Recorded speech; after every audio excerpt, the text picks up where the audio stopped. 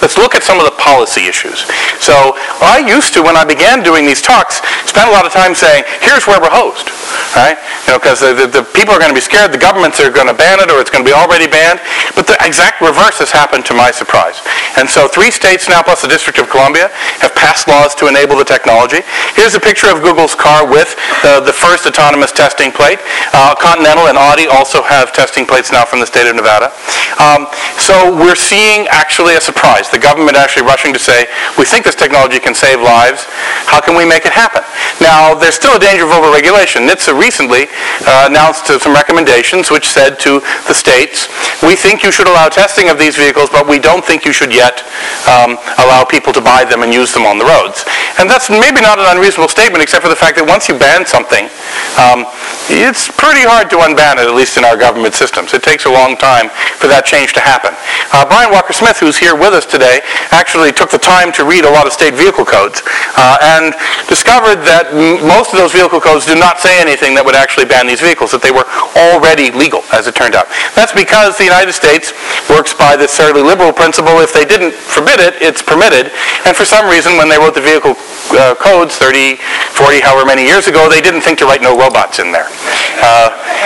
So it's not forbidden. Now, it's true that if there were serious problems, they probably would have forbidden it. But nonetheless, it wasn't illegal to test it. In fact, I argue that the way it's tested today is very similar to the way that we let teenagers get on the road for the first time, which is we put them in the car with an adult, usually a driving instructor, who has his own brake pedal, has a way to grab the wheel, and that driving instructor intervenes if something goes wrong with the inexperienced teen. And this is how these cars are tested today. Google sends their cars out with 2 trained drivers who have gone through the safety testing, one at the wheel ready to take over at any moment, and the other who is monitoring the software.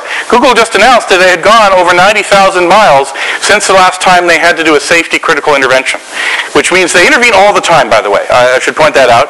They believe that there's absolutely no desire to put the public at risk.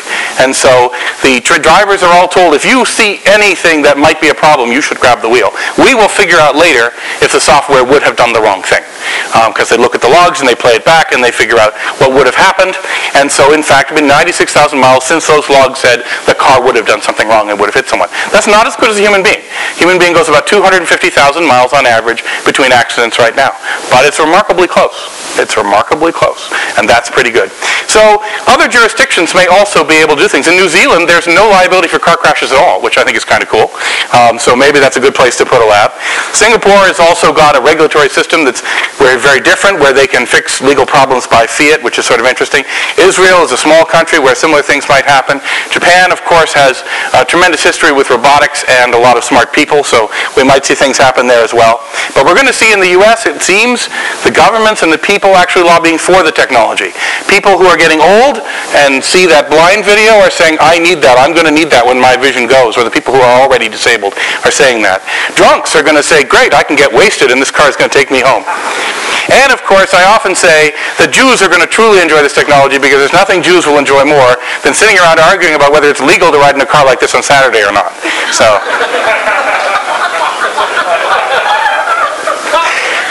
you've been there, okay. Well, so there are, of course, still can be some downsides. One of them is privacy. Did I skip a slide there? I'll go back to it if I did. So with privacy, we have to worry about the fact that now we're putting cameras and sensors everywhere in our world, both in and out of the car potentially.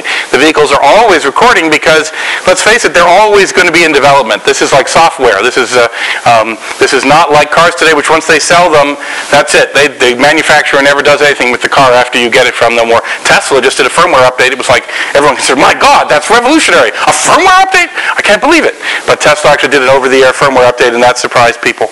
So because of this, we're going to see a lot of recording going on, and we may see a circumstance where our own vehicles might betray us in an accident or in other circumstances, which we don't usually like our technology to do.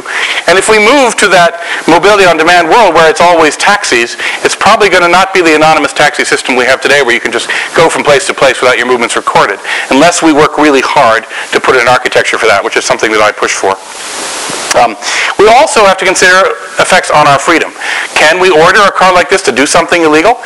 If you want to ask me later, I have an article I haven't released yet about why these cars should not be compelled to go the speed limit. and there's actually some good mathematical arguments for it. But not just going the speed limit, but turning off on a dirt road that says no trespassing. What if you really feel you have to? Or will you have the ability? Will the police be able to redirect it? I don't know if you recognize this little scene from the movie Minority Report. So Minority Report was a movie that pretended to be about psychics predicting crimes and chasing Tom Cruise, but it was really about self-driving cars.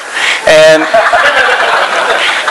it has this great scene in it where, in fact, Tom Cruise is in his robocar and he's riding away, and the psychics have fingered him, and they say to him, "Your car has a new destination. The new destination is your office." I thought that was actually a very nice UI design, by the way, because his office is the police station, and it's just giving him the nice short form of the destination. For other people would say, "We're taking you to jail," which is what it was doing.